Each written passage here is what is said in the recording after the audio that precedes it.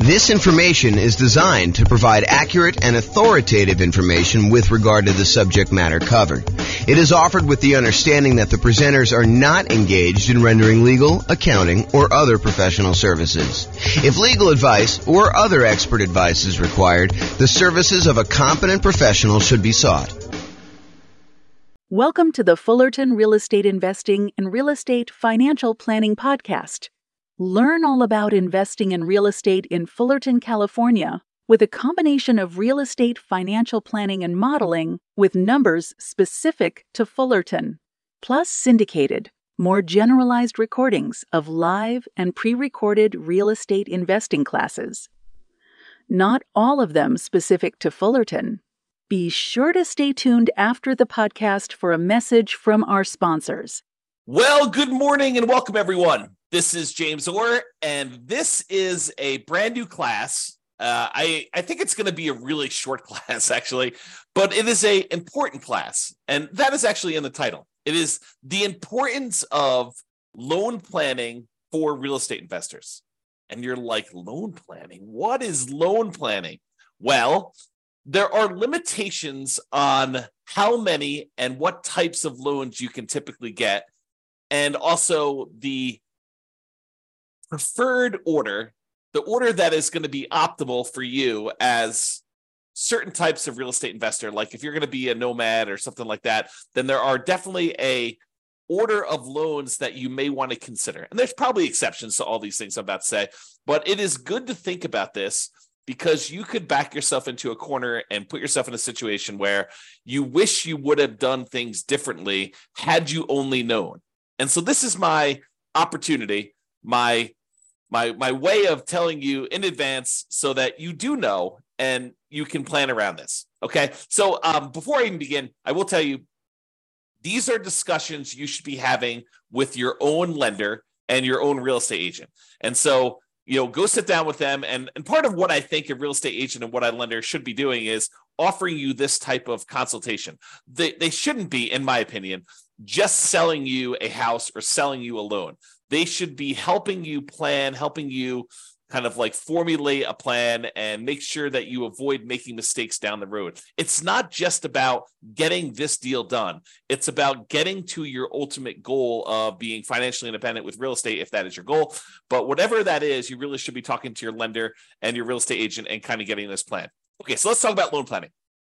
First, you can get Fannie Mae, Freddie Mac loans. These are the quasi-government loans that most lenders sell their loans to. You can get those until you have 10 non-owner occupant finance properties.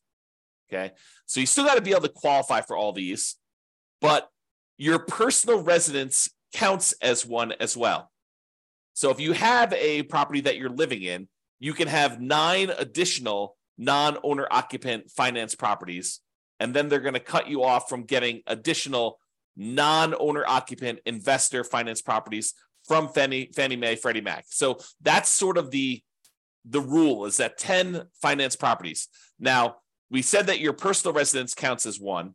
Any portfolio loans and any other loans you have on like single-family homes, condos, townhomes, duplexes, triplexes, fourplexes, any loans you have on 1 to 4 units, they do count against your 10 too, even if they are adjustable rate mortgages and balloons. So adjustable rate mortgages, the interest rate on those loans varies. Sometimes they'll be fixed for 5 years and then they vary each year after that. Sometimes they'll be fixed for 3 years and they vary after that. Sometimes they'll be fixed for 7 years, whatever they are. So all of those would count towards your 10. And any balloons. Balloon is like you have a loan and maybe the payments are based on it lasting for 30 years, but there is a balloon at 10 years, which means that you need to either refinance or sell the property or pay off the loan at the 10-year point in order to be able to continue with that property. Otherwise, the loan is going to be called due and they're going to foreclose if you don't actually pay it. So really those loans, the portfolio loans, any 1 to 4 unit loans, they do count against your 10. So like what if you're buying properties as an owner occupant, like a nomad, moving into the property, living there for at least a year, and then converting those to a rental property and then repeating those properties? And maybe you've done that 5 times so that you have 5 properties and you're about to move into your 6th. Well, all of those would count towards your 10 in total. So realize that all of those loans do count towards your 10. Now, you can get more than 10 if you're buying another owner-occupant property. So let's say you decided you're going to go buy, 10 investment properties. You have a inheritance from mom and dad or, your rich uncle, and they actually allow you to go and, they give you enough money so that you're allowed to go and buy, 10 properties. You've got enough down payments for 10.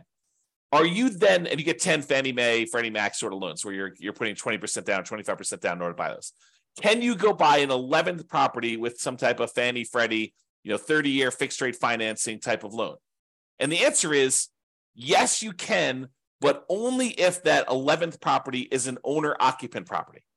You can buy more than 10, but it has to be an owner-occupant property. So you need to be able to think this through about like how many loans you're going to get and what type of loans you want to get. So if you go and you do, and by the way, it's not just number 11. You can do number 15 as an owner-occupant. There's no limit to the number of owner-occupant loans you can get, and you can convert the previous ones you had to investment properties, but you can't initiate a new loan as a non-owner occupant. You cannot get a new finance property as an investment property beyond loan 10. And that's really what we're talking about. So there's really no hard cap on the number of nomad properties that you can do.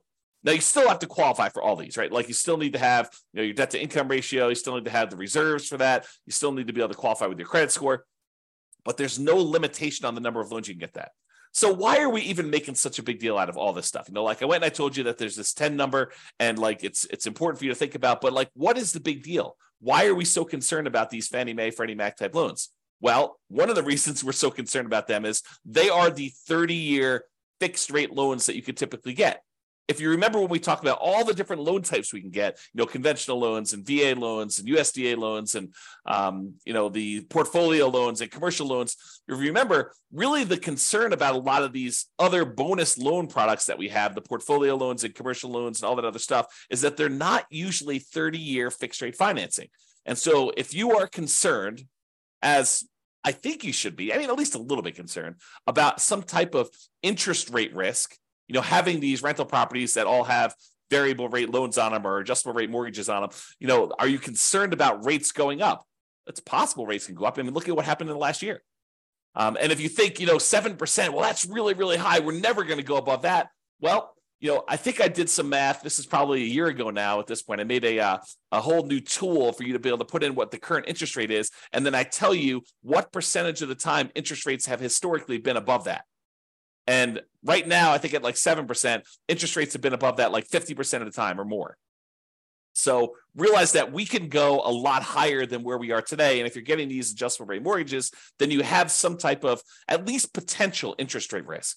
So these 30-year fixed rate loans that you're able to get, the 10 loan spots that you're able to get with these are really, really valuable and really, really important. So you got to be careful about that. And that's why we're talking about thinking this through and doing some loan planning with the help of your real estate agent or your lender to begin with.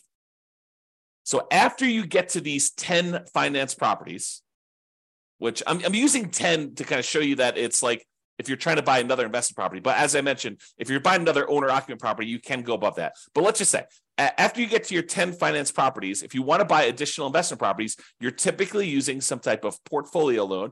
Portfolio loan, just to recap that class, but go watch the class if you want more information, is a loan that the lender is keeping on their books. They're not selling it to another quasi-government organization.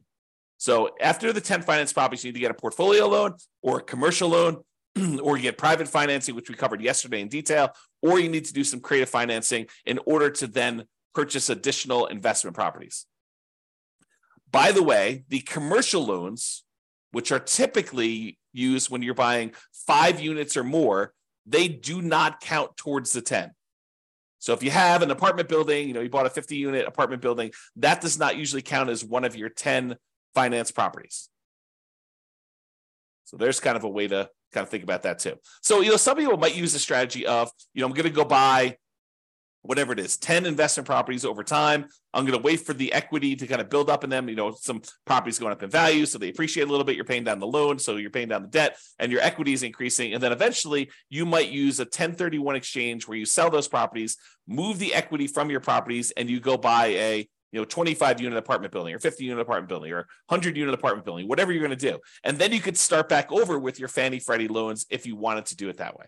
That is a strategy to do. But it's important for you to think through, what will my situation look like? What will my number of properties and what loans will I have on them? And what will my cash flow be? I mean, like, you're thinking about this whole kind of like process, your vision of what it will look like when you are financially independent. And then you're saying, okay, based on that, how am I going to get there with the loans I have? Which ones of these are going to be my 30-year fixed rate financing loans? Which ones I'm planning to hold long term? And I want to have those really good low interest rate, fixed rate financing loans in place. And which ones am I going to use just as kind of like short term rocket boosters to get this really amplified return in the beginning, return on equity in the beginning, and then eventually you're going to sell those off, 1, 2, 3, 4, 5, 10 years in the future, and utilize that equity to maybe either invest in something else or pay off the existing properties you have or whatever you're going to do there. So understanding what gets you to financial independence and what that looks like for you is important. And then sitting down and figuring out which loans are going to go with which properties is what we're talking about. Loan planning. How you're going to get those loans and which ones are going to be there and what will look like at the end. And if you have to do some really complicated stuff in the middle, what it will look like in each one of those complicated stages. Okay. So use your first 10 loan spots wisely. These are the 30-year fixed rate loans with low interest rates and typically high mortgage balances, especially if you're doing some type of like nothing down nomad / house hacking strategy, or low down nomad versus house hacking type strategy where you're basically buying properties with 3% down, 3.5% down, 5% down, or nothing down if you're doing USDA or VA for the first couple ones. So make sure you think through these ones because they're typically the really high mortgage balance ones, and they typically have relatively low interest rates compared to the other loan products you can get, and they're fixed rate financing. So have a good loan plan and think that through. Now, one of the considerations when you're thinking about this is if you know that you only have 10 of these and they tend to be the better loan products you can get, you may want to think about trying to use larger loan amounts for those if you can. Now, I'm not sure this would be my overriding principle, but if you have a choice, if you're on the fence and it really doesn't matter if you go a little bit larger or a little bit smaller, using these in order to get a larger loan spot tends to be better. And here's why. Imagine for a minute, you've got 10 loan spots, which you do. And you could use those loan spots to go buy 10 $100,000 properties today. Or you could use those loan spots to go buy 10 $300,000 properties today. If you fast forward into the future and you bought the 10 $100,000 properties and they eventually get paid off, and sure, they're appreciating and stuff like that, but we're going to assume that we're talking about in today's dollars, what they're worth. Once they're paid off, you have 10 $100,000 free and clear properties, which is about $1 million worth of property. However, you got 10 $300,000 loan spots. Now you have 10 free and clear, paid off $300,000 properties, or about $3 million in net worth. Which would you rather have? Would you rather have $1 million in net worth? Or would you rather have $3 million in net worth? I know this sounds overly simplified, but that's what we're talking about. If you take larger valued properties and larger loan balances, and you use those optimally for your fixed rate 30-year financing, that's what we're talking about. The difference is deciding which ones and which size loans you ultimately want to have paid off free and clear at the end. Okay, another little trick if you're doing these. So we've been talking about you're limited to 10 30-year fixed rate financing loans from Fannie Mae, Freddie Mac. And that is typically per person per tax return. And what I mean by that is if you and your spouse are married, even if you got all the loans in your name and your social security number, if you share a tax return, that is typically the most loans you'll be able to get, the 10. However, if you and your spouse are married and you each file tax returns independently, separate tax returns, and you alternate getting the loans, one gets one, the next one you buy, you get the other one, the next one you buy, you get it, the next one to buy, they get it. So basically they go back and forth over and over again until you have 10 loans in your name on your social security number on your tax return, and they have 10 loans in their name on their tax return. Then you can get up to 20 in a married couple. But again, you're going to want to check with your underwriter to make sure that your underwriter is interpreting the rules that way and that this is going to be okay with them. Because if they're not, maybe you check around with a few other lenders to make sure that you do this. But if you really know that you're going to want to have more than 20 of these loans, then you could plan that ahead of time and separate them out. You don't want to go like this. This might be one of the more concerning things to do, kind of like one of the pitfalls you might make is you get loans and you don't need your spouse on there to qualify, but you put them on the loan anyway, just because you want to have them on the loan. Like you feel like you're doing this together in an act of solidarity, and you decide, hey, look, I'm going to put you on the loan, so we're going to do this. You don't need to do that if you can qualify for the loan by yourself. Now, you could talk to an attorney to make sure that your estate plan is set up such that if you pass away or they pass away, that you're set up correctly. But you don't need to be putting everybody on the loan at the same time. Just take that into account if you're going to be close. Now, if you're in a marketplace where you're like, hey, look, we're talking about, like my marketplace right here. We have $500,000 properties. That's about the price of properties that you're buying for single family homes. And if you know you need, 6 of those in order to be financially independent, and you're not planning on buying twice as many as you need, then letting them grow for a while and then using the proceeds to sell off half of them to pay off the other half. If you know that you're only going to need 6, then we really don't need to do that complicated loan planning. 6 $500,000 properties will get you $3 million. For a lot of folks, $3 million of paid off free and clear properties at the end is going to be enough. Not for everybody, but I think for a lot of folks that number would get you there. Okay, if you're getting whatever it is, $2,500 a month in rent on a property, about a third of that's going to be in operating expenses. So, you're probably doing about $1,600 a month.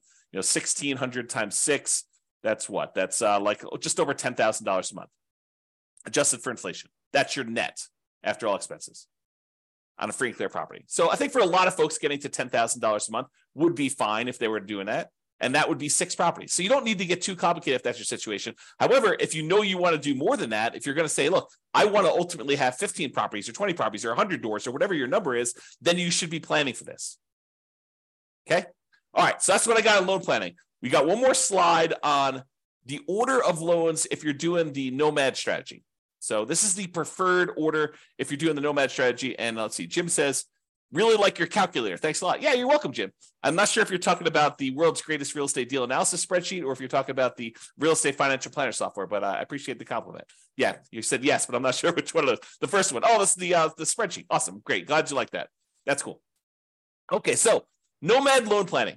So this is the preferred order if you have the ability to do this preferred order. And sometimes you don't. Like, for example, I'm going to recommend if you have the ability to get a VA loan, that's the one I recommend you get first. What if you don't have VA eligibility? What if you're not a veteran and you didn't serve in the military? You could consider joining the military and serving and getting that benefit. Or you could just say, hey, look, I don't have VA benefit. I'm going to move on to the next one. That's what I think you should do. So here's my preferred order for doing the nomad real estate strategy with loans. Okay. So if you can, buy a multifamily property, a duplex, triplex, or fourplex with a VA loan. That's a nothing down loan program that you can buy single family homes with, condos, townhomes. Plus, in addition, you could buy a duplex, triplex, or fourplex as long as you move into one of the units. So if you're doing the nomad strategy where you're moving into a property, you're living there for a year or more, and then you're converting that property to a rental, my first loan, the first property you should buy in an ideal world, and I will tell you, it rarely works out that you're able to do this in an ideal world, but I'll talk about that here in a second. So in the ideal world, you do the VA loan first and you buy a fourplex. What if you can't find a fourplex in a reasonable amount of time where the numbers work or that you have, enough of reserves or enough of your VA benefit in order to be able to get that? Well, then think about a triplex. Well, you can't find a triplex. Think about a duplex. Can't do that. Okay, but think about a single family home. Okay. So kind of like move down the line based on what you can find in a reasonable amount of time with the stuff you've got. Then, once you've got your VA property, you live there for a year or however long it takes you to save up 3.5% down in order to get the next property. And then the next one you should move from your multifamily VA property to a multifamily FHA loan. FHA is a 3.5% down loan program. You can buy single family homes, condos, townhomes, and additionally, you could buy duplexes, triplexes, and fourplexes as long as you move into one of the units. So you could do this 3.5% down FHA loan on those properties. Now, why do we do multifamily to multifamily?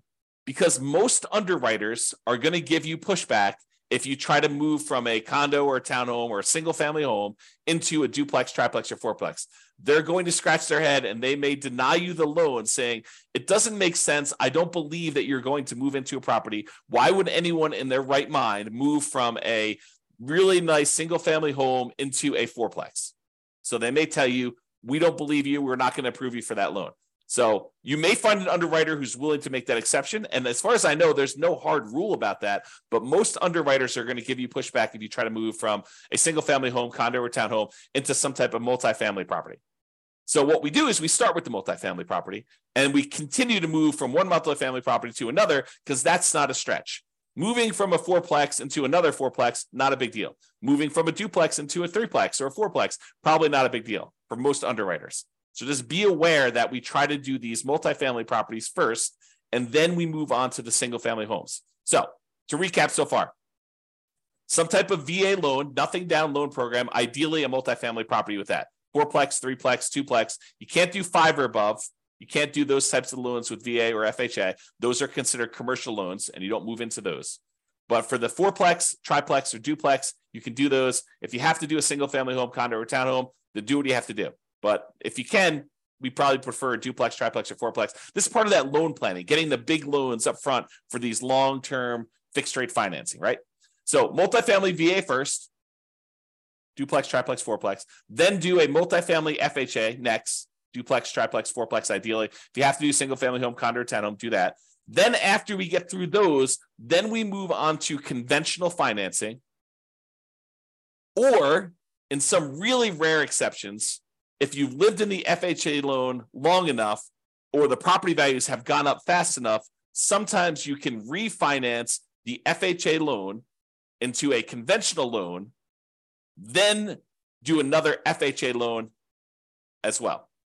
So sometimes you can only usually have one FHA loan at a time. So sometimes when you have enough equity, you get 20% of equity, maybe you bought it at a big discount or some combination, you bought it at a discount, property values have gone up, you've paid down on the loan, and now you're looking at 20% of equity in that property or 25% of equity in that property. You might be able to refinance out into a conventional loan. Then you freed up your FHA loan spot again, and you could repeat the process and buy another property with FHA. It's unusual to be able to do that. And similarly, I didn't mention this, but I probably should have. Similarly, the VA loan is not limited to one loan. It's limited to a certain dollar amount. So you have a certain dollar amount of benefit. And so if you're under that benefit that you could use, sometimes you could use that benefit again and buy a second property with the VA loan as long as your benefit there. Go talk to your lender to find out what the benefit amount is and how that works in your local marketplace. They'll explain it to you. Okay. So VA loan, FHA loan, conventional loan, and then we're typically using the conventional loan with either 3% down for the first one, which is really hard to do once you have multiple properties, or more likely you're going to do 5% down conventional loan products, and you're going to buy as many of these as you want because there's no limit to the 10 you can do. Like when you're doing owner occupant, you can go above 10.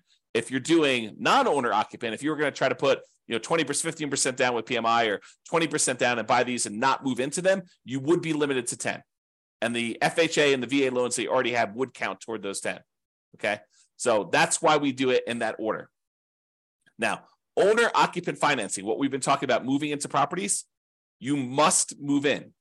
Now, there are some people that are going to listen to this. And they're going to be like, James, I'm going to improve on your nomad strategy.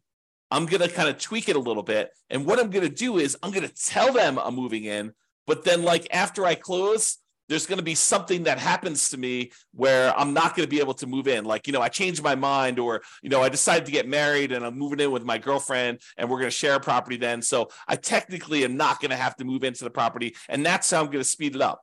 I'm basically I'm going to tell them I'm getting an owner occupant property. I'm going to get an owner occupant loan, but then I'm going to either move in for a really short period of time, like a week, or I'm not going to move in at all. And I'm going to sort of trick the system because I know that I could do this.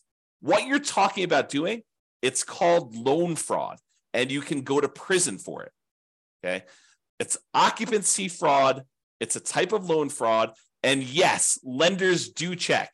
When I teach this class and I talk about this live with other people, we have a lot of people in the room that are doing the nomad strategy where they're moving into properties. So I do a poll of the room. I'm like, okay, let's see. So of the people here that have done this nomad strategy where they've got an owner-occupant loan, they moved into the property, and they're living there for the first year, how many have had a lender come and check to make sure that you're living in the property? And like half the room's hands go up. Yep, they do check. So if you think you're going to sort of pull a fast one on the lender, first of all, why would you do that? You've got a partner in a lender who's going to loan you, 95%, or 96.5% if you're doing an FHA loan, or 100% if you're doing a VA loan. You've got a partner who's willing to loan you literally millions of dollars to do this strategy to help you become like financially independent and rich. And what you want to do, your first instinct is, let's screw them over. What are you thinking? You've got a partner who's willing to give you these 95% of the money in order to do these deals, or in some cases 100% of the money to do these deals, and your instinct is, let's screw my partner over? That's horrible. So don't do that. Follow the rules, do it right, and just be successful doing it. Okay? So, off my soapbox. That is what we typically recommend for loan planning. I'm going to do the conclusion here. I've got a few people on live. Doing a conclusion here. If you've got questions about this particular topic, loan planning, or the order you do loans for the nomad strategy, go ahead and queue those up in the chat, and I'm happy to answer those. But in conclusion, planning your loans can help you avoid unexpected limiting surprises later. You don't want to get to the point where you're doing your process and you know that you want to do 14 of these things, and then you didn't realize that you're only going to be able to do 10 conventional fixed rate financing loans. You want to plan for that, taking a few minutes up front. And this, we're not talking about spending days doing this, right? Like, this is a meeting with the lender, like once a year, maybe, in order to make sure that, you're on track for the type of loans, and make sure that any policies didn't change or any programs didn't change or whatever you're doing. But taking a few minutes up front to discuss this with your lender, and maybe to a lesser degree, your real estate agent, because your real estate agent may have some more insight or different insight than your lender have. This could save you a lot of money, a lot of frustration, and a lot of heartache later. And so that's why we do a very short segment on this. And that's why we make a big deal and explain to you what is going on and why there's limitations there. So lay out your plan, or if you're unwilling or unable to do that, at least utilize the general best practices that we've outlined in this presentation. That's all I got. It doesn't seem like anyone's got any questions. I do appreciate you guys coming on live. This has been James Orr. Have a great day, everybody. Bye-bye for now. With home prices up, mortgage interest rates up, and rents up, but not quite enough to counteract the higher prices and interest rates. Cash flow on rental properties in Fullerton is harder than ever. Book a call with the Real Estate Financial Planner to apply our proprietary 88 strategies to improve cash flow on your rentals. See the show notes for a link to schedule your call and improve your cash flow today. If you're a real estate agent, lender, or professional in Fullerton that wants to help our real estate investor listeners, consider reaching out to learn about collaboration opportunities with this podcast. We'd love to add more value to our listeners by having you assist our investors buy, sell, and finance their real estate investments. See the show notes to schedule a call to discuss collaboration opportunities.